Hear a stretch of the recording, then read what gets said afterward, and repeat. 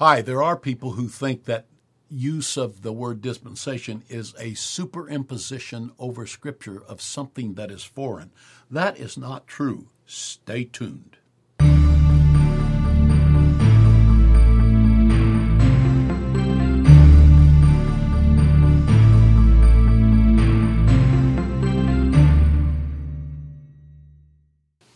Hello, I'm Dr. Nathaniel Wilson, and I'm glad to be with you today on All Things Apostolic. Yesterday, we started talking about and discussing dispensations. Now, we've been talking about that on All Things Apostolic for several weeks, maybe a couple of months, off and on. And if you want to get a fairly in-depth discussion of each dispensation, you can go back in the All Things Apostolic archives and you can find those. Pastor Jeremy Wilbanks and Pastor Miles Young have done some of those. Some of those we've done together in a three-way discussion about these things. But dispensations are basically a way of looking at Scripture and identifying where there have been progressive steps in which God has moved towards preconceived thoughts of what he sees the future becoming, of his intentions for the future, and that there are these identifiable epical periods when God is dealing with man in a particular way, when God is managing his house. If you haven't listened to yesterday, you need to go listen to yesterday before you listen to today. But it's a period of time that God is managing his house in a specific and particular way. We've already seen that this is the way the Bible sees human governance primarily, is through a household governance. You have to go back yesterday to be able to get exactly what we're talking about. And so these progressions are called dispensations because the word dispensation in the Bible is used and interpreted dispensation at least 4 times, and also interpreted as stewardship at least 3 times in the Gospels. And so the word behind all of that, though, of dispensation is the Greek word oikonomia. The word oikonomia comes from 2 Greek words. One is oiko, which is house, and the other is nomos, which is law. And so it is house law. It is administration of the house in a way that has been identified is the correct way for that period of time. And as the house is managed and as it grows, those guidelines, those directions, those house laws can be adjusted. They can be changed to match the advancement of the house into the future. And so this is what we propose to you, that is the way God has managed his household. In other words, here's a simple example. Adam, before the fall, was in a period of time, a dispensation in which God dealt with man and earth in a particular way. Adam had access to God. Adam walked with the Lord in the cool of the day. There was no static between him and God. After the fall, God deals with Adam in a different way, and Eve, and the world, and the devil, and the serpent. God deals with them in a different way than he did prior to the fall. And he identifies the changes that will take place. The earth now will bring forth weeds, and man will live by the sweat of his brow, and woman will have pain in childbirth, and Satan shall crawl on his belly, the snake shall crawl on his belly, and all of a reducing of him. And so all of these are, we would have to say they are radical changes over the way God administered his household prior to the fall than after the fall. Those changes are identified very clearly for us in the curses that we just talked about that were placed upon man, woman, the earth, and the serpent. And so you can find that as you move along through history, the way God dealt with the human race with Noah's time is different than the way God dealt with the human race with Abraham's time. Now, there was always constants To be saved, once Adam fell, to be in right standing with God, there were three things that were always required. One was faith, one was obedience, and one was blood. Those three are constant throughout when we're talking about salvation, when we're talking about man's relationship to God and God's relationship to man. Faith, obedience, and blood were always three things regardless of which dispensation you're talking about. So God deals different in Noah's time than he does in Abraham's time. So we talk about the Noahic dispensation when Noah was there, and which was human government, and then we talk about the dispensation when Abraham was there, which he was the first of the patriarchs. The patriarchs were Abraham, Isaac, Jacob, his 12 sons. It was a patriarchal dispensation. That's how God called Abraham. He said, I'm calling you out. I'm going to make your house my nation. And so it is a patriarchal dispensation, or other words for it are family. That's actually one of the ways that some people identify this dispensation, the family dispensation. Or it's sometimes called the dispensation of promise, because God made all of these promises to Abraham of what God was going to do for him. And so when you see this, these are epical shifts that take place in Scripture. You don't have to be a rocket scientist to see them. You don't have to make up some theological system to see them.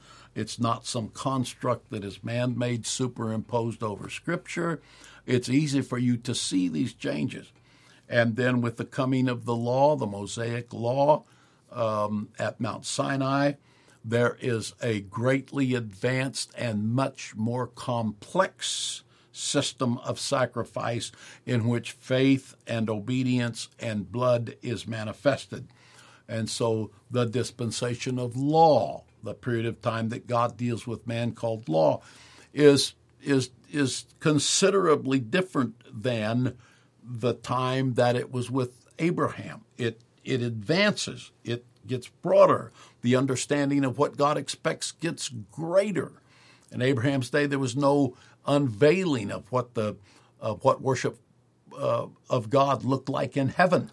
But in Moses' day, God says, you make a tabernacle just like this, and you do everything just as is shown to you, like I showed to you in the mount by revelation.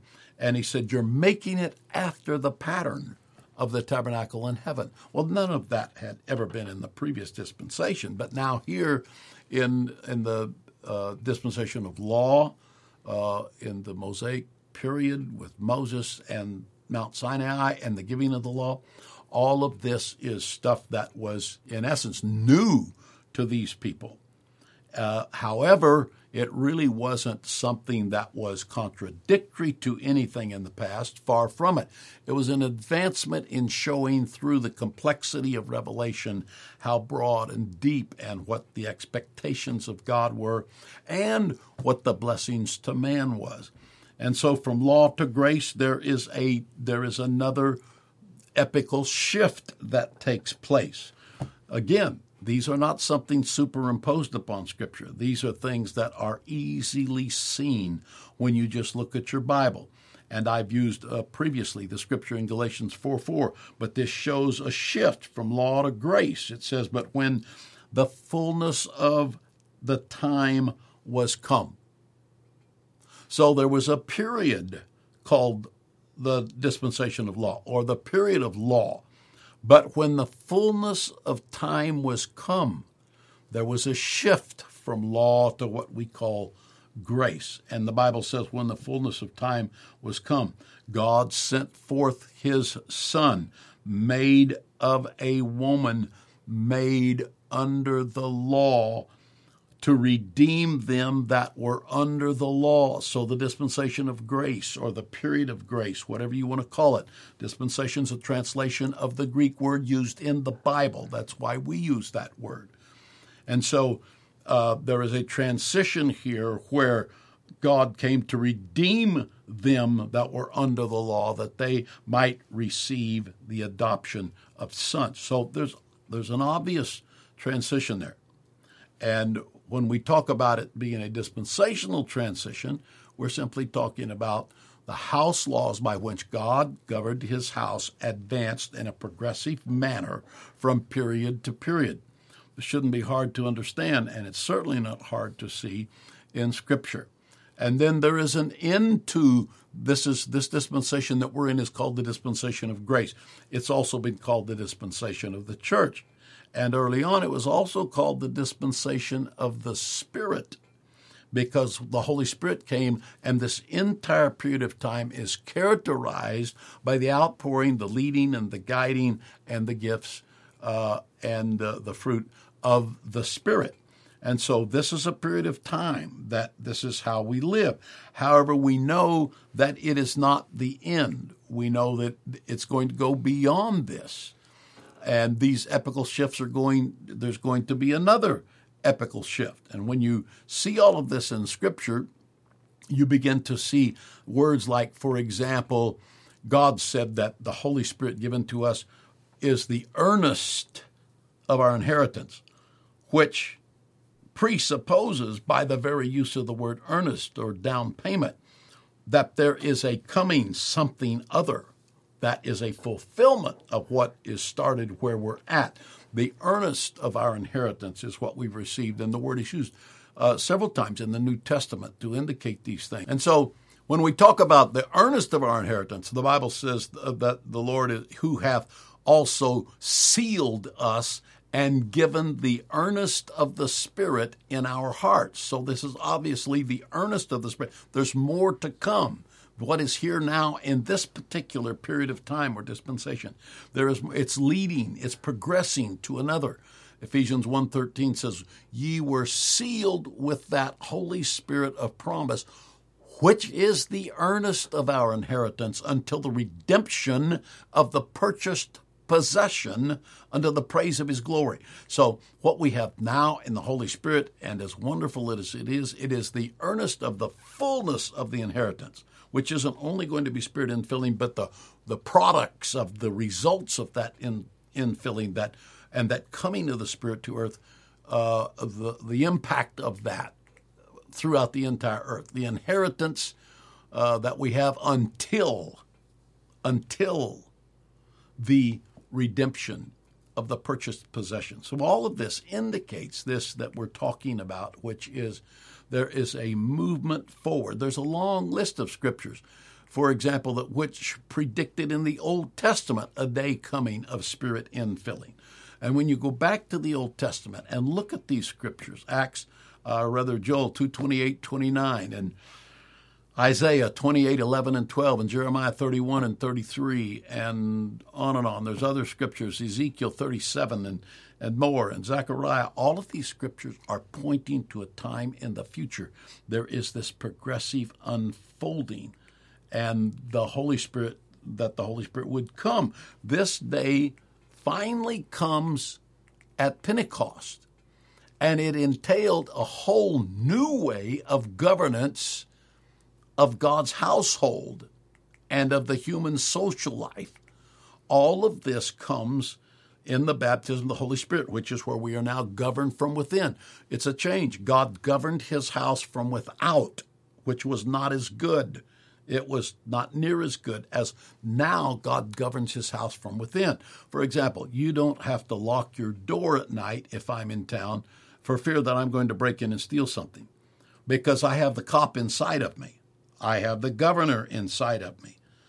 And that governor governs what I do. I don't need cops. I don't need soldiers. I don't need overseers to make sure that I don't transgress against my fellow man or steal or rob. All of this is out because the Holy Spirit is within the believer. And so this is a radical change from when law was here. And this is a change in how God's operating his household. God is operating his household now differently than he did under the Mosaic law. And if that's not a dispensational shift, I don't know what else it would be aptly called than that. And there's many other things in the Old Testament that show a progression.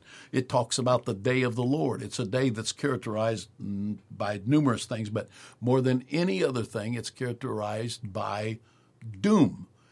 And there is coming a day when the doom of the day of the Lord will hit the earth. Jesus talks about it. He says it'll be a time such as there's never been. It's a time of tribulation, such as there's never been. And so all of these, Paul talks about the law being nailed to the cross, and grace supersedes the law. All of this lets us know that God's kingdom is in a progressive movement forward. And that progressive movement forward is identified as succeeding dispensations. So remember, the word dispensation is not something foreign to Scripture.